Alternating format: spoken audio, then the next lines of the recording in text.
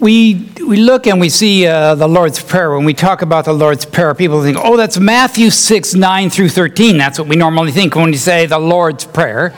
And we say we're going to pray the prayer that Jesus says. That's the one we normally think of. And we think, and we often repeat it, Our Father in heaven, hallowed be your name.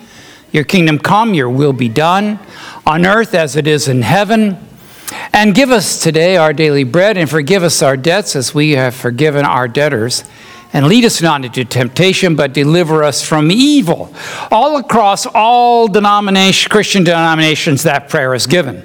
Because I think that's the prayer of Jesus. Jesus prayed that prayer, and that happened. Well, that is the prayer that Jesus used to teach his disciples. They said, well, teach us to pray, and that's what he showed them. And we're thinking, and scholars are thinking, probably Jesus didn't really intend that we would memorize it and repeat it like that. But there's nothing wrong with that. That's absolutely fine. So that kind of time. But this morning, I would like to set that aside just a minute and teach you about a different Lord's Prayer. And if you would you turn to John chapter 16, John chapter 16 with me. I'd like for you to look at something. Now, I'm going to pick up the story, and we're going to follow this through because it leads into this prayer that Jesus is going to give. As we follow this together, as we look at it, this is a few days before Jesus is going to be arrested. And so he's trying to prepare his disciples what this is going to be about. And he's trying to tell them that their joy, that their being with him is going to turn into great sorrow, and then it'll turn back into joy. Again, he's trying to prepare them for the crucifixion and for his resurrection. And it seems like it's in a deep fog with him. So as he gets down to the end, we're going to pick the story up in John chapter 16. Would you find verse 25? We're going to skip right down to verse 25 and from there on. Jesus is speaking, though I have been speaking figuratively. Stop right there. How was he speaking figuratively? Well, he often spoke in parables, did he not? If you're familiar with the parables of Jesus, in which there are quite a few that he used in the scriptures, those parables he used to help illustrate. And he also spoke about the kingdom of heaven is like. We often find that. So he said, I have been speaking to you figuratively. A time is coming when I will no longer use this kind of language, but will tell you plainly about my Father. In that day, Jesus said, you will ask in my name. And I'm not saying that I will ask the Father on your behalf. No, the Father himself loves you. The Father himself loves you because you have loved me, Jesus is saying, and have believed that I have come from God. So because you have loved me and because you think I've come from God, the Father then recognizes your love for me, and so the Father loves you. Well, he loved you long before you were ever born. So he's sharing with them, the Father loves you. I love you. The Spirit loves you. I came, Jesus said, from the Father and entered the world. Now I am leaving the world. I'm going to go back to my Father. Then Jesus said to his disciples, Then Jesus' disciples said, now you are speaking clearly and without the figurative speech. They were happy about that. Now we can see that you know all things and that we do not even need to have someone ask you questions. This makes us believe that you came from God. Finally, we see this, you see. And Jesus turns and said, do you now believe? After all this time, do you now believe? Well, they're going, oh, of course, yes. But then he adds in verse 32, a time is coming, and in fact to come, when you will be scattered, each of you to your own home, and you will leave me alone. Yet I am not alone, for my Father is with me. He knew that they would run like chickens. They would be scattered. They knew they were going to be afraid because they thought they'll be next and be taken. I told you these things so that you may have peace. In this world you will have trouble, Jesus said, but take heart. I have overcome the world. So that ends chapter 16, if you're following right along. That's the very end of chapter 16. Now watch as this goes flow. John just takes us right on into this prayer. And so the Jesus prayer follows in chapter 17. Are you there? Found that? Chapter 17, John 17. Now this prayer is divided into three parts. First, he prays for himself.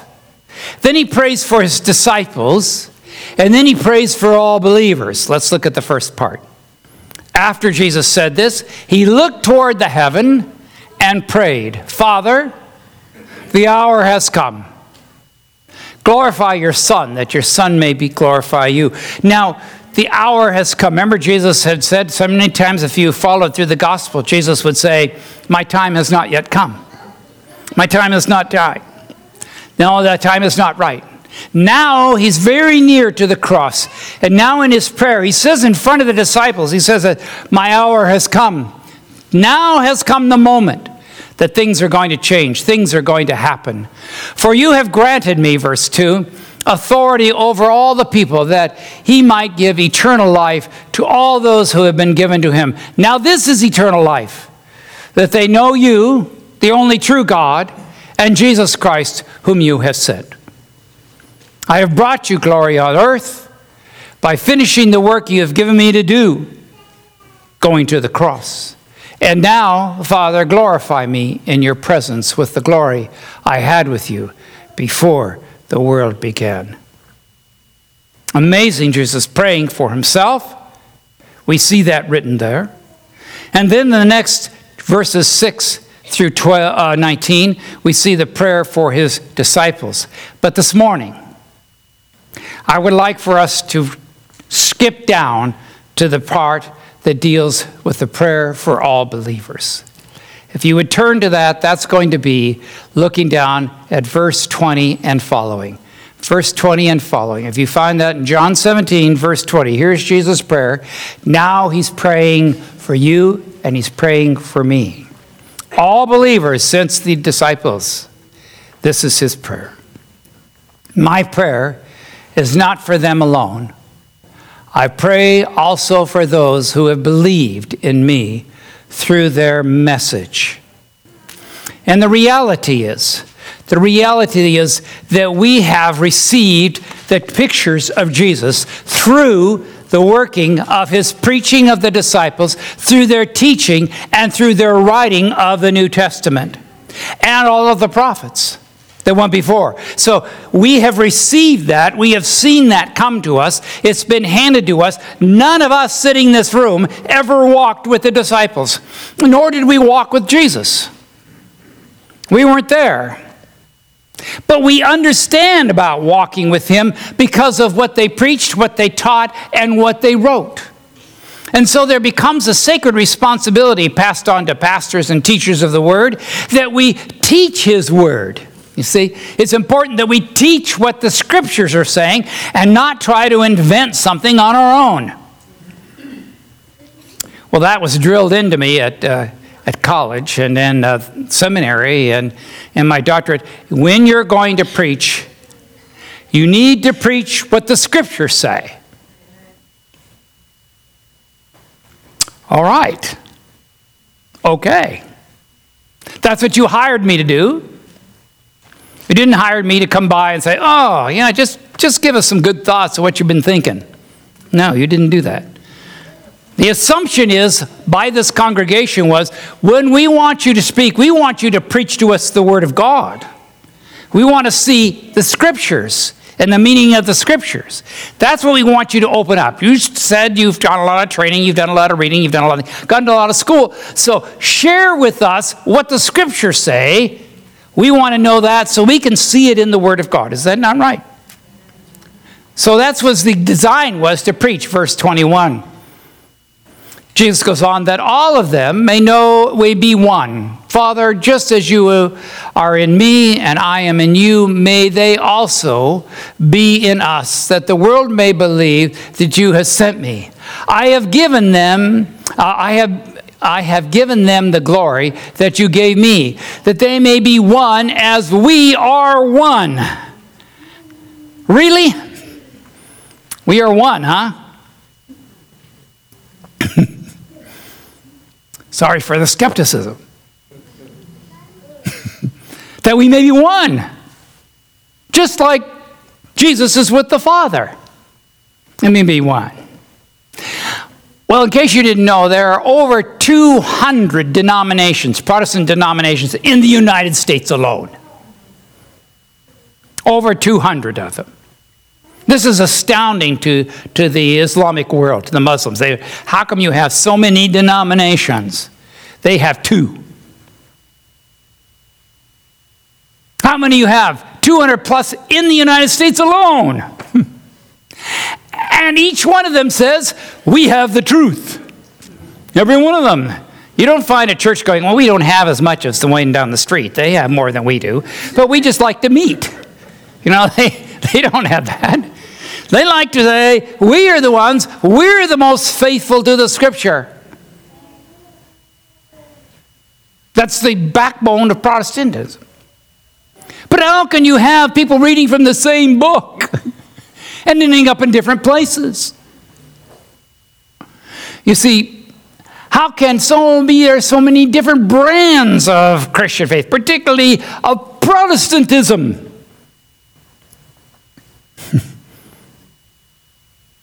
Well, I'm a Baptist. Well, are you a Southern Baptist? What kind are you? A Baptist premillennial, postmillennial? Are you a pre-trib or post-trib? Do you believe in the... on. And if I find one little deviation from my belief, then you're the heretic. See? Isn't that it? Aren't we all reading from the same Bible? Yeah? Yep. Okay. How come? The reason that there are so many denominations, the reason that we have so many say, well, I have the truth, you don't, is because it's how we interpret the book, how we understand the book. It's called hermeneutics, which means how is the Scripture explained? How do we explain the Scripture? So, understanding that, how you reach that conclusion, how did you get to that conclusion, you have to understand how we explain that, how was the Bible itself revealed, and how was it inspired? How did that take place? How did that happen? Well, fortunately, coming up, we're going to have a class on understanding revelation and inspiration. Isn't that marvelous? It just happens to come up this time.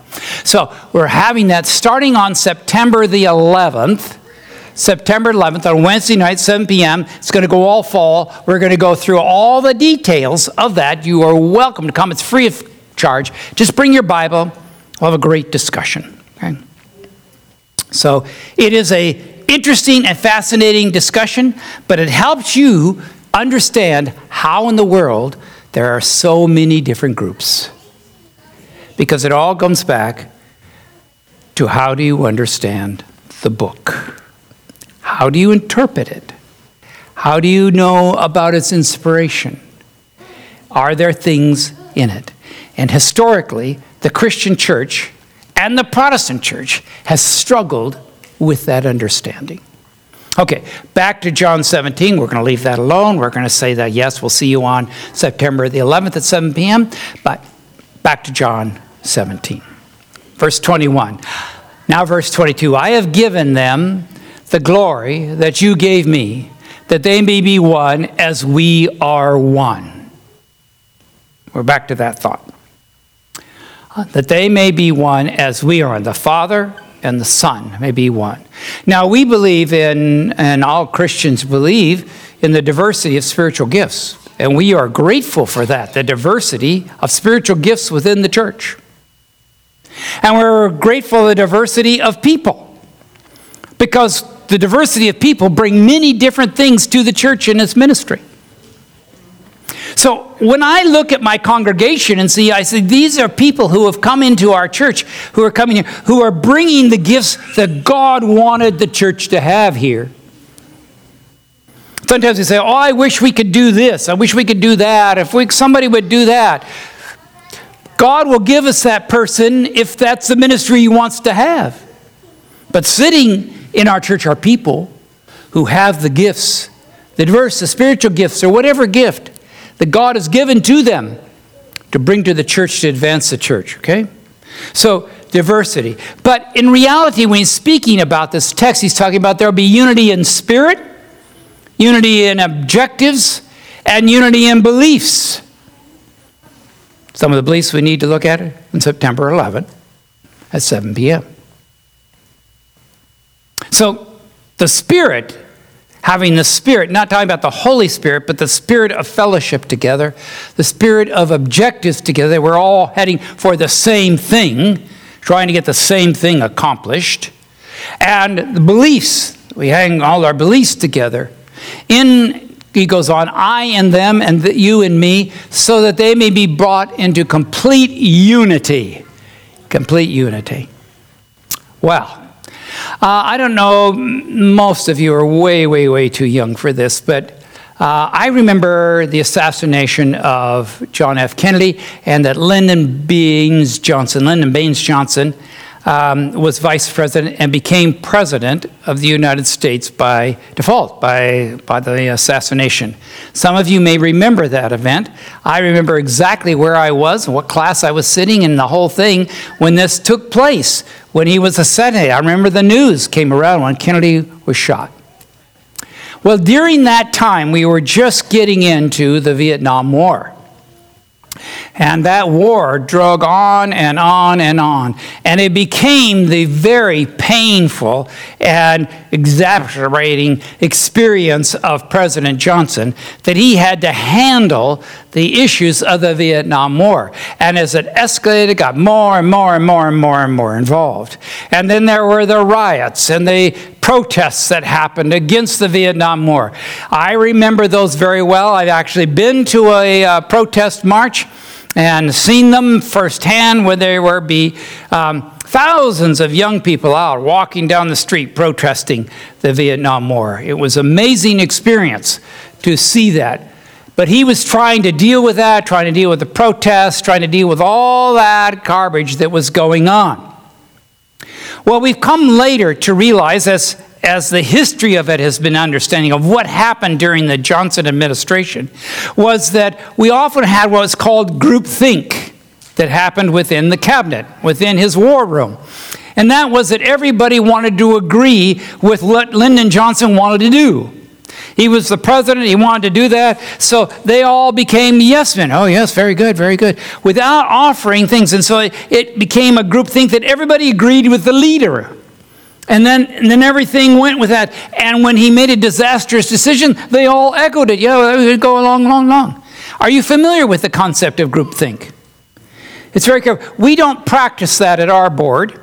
At our board here, we practice, everybody gets an opportunity to speak their mind, as you can see. So everyone gets that opinion. They get to be able to express it with their. But the Bible, and she's talking, that they may be one. That they may be one.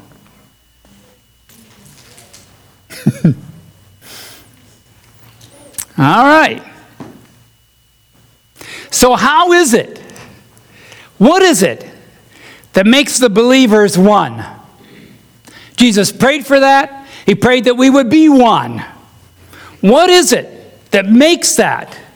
That makes the believers one? That they are all can be in unity. What makes it? Jesus said, verse 23, I in them and you in me. So that they may be brought into complete unity. The unifying factor among Christians, regardless of their denominational affiliation, the unifying factor is Jesus in them. If they accepted Christ in them. And if they have Christ, it changes how they relate to one another. Because they see one another as Christian brothers and sisters.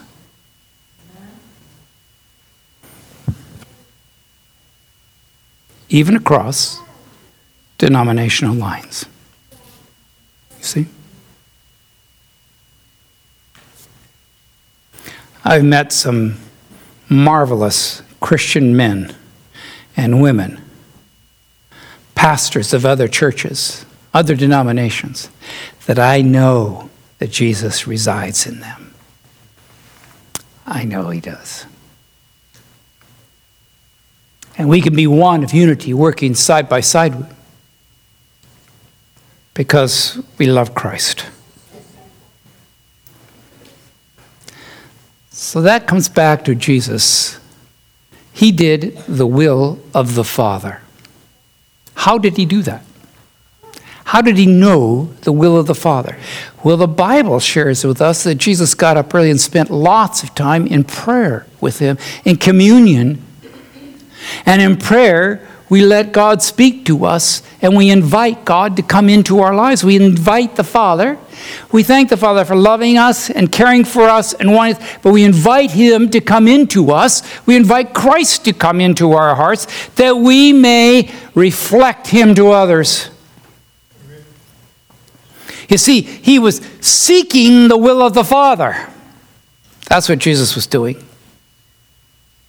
I and them, verse 23, I and them and you and me, so that they may be brought into complete unity. Then the world will know that you sent me and that you love them even as you have loved me. The world will know. All right, we're going to jump back hundreds and hundreds of years. There was a governor, Pliny governor in Bithynia, which is now Turkey. And he was observing, and he was writing, and he was sending a letter back to the emperor. And his observations about the Christians. He was seeing this sect, the Christian group. And so he wrote this back, and he said, "Behold these Christians, how they love one another." Christ inside you then helps you to love one another. Mm-hmm. Christ inside you. Jesus concludes, "Father, I want those you have given me to be with me where I am, and to see my glory and the glory you have given me because you loved me before the creation of the world. Righteous Father, though the world does not know you, I know you, and they know that you have sent me." They know that you have sent me. "I have made you known to them and will continue to make you known in order that the love you have for me may be in them and that I myself may be in them." Look at that. "I have made you known to them and will continue to make you known in order that the love you have for me," for Christ, for Jesus, "may be in them, that I myself may be in them." Opening the great love of Christ for us. The great love of Christ. Who can truly know the depth of Jesus' love for you? Who can truly know the depth? While we were yet sinners, Christ died for us. Amen. While we were yet sinners. Greater love has no one than this, to lay down one's life for one's friend. "You are my friends," Jesus said, "if you do whatsoever I command you." No greater love. The love that the Father, the Son, has for you, the Spirit, willing to give up his life for you, because you are so precious in his sight. You are so precious. You are so precious that it's willing to go to the cross to save you when you could care less.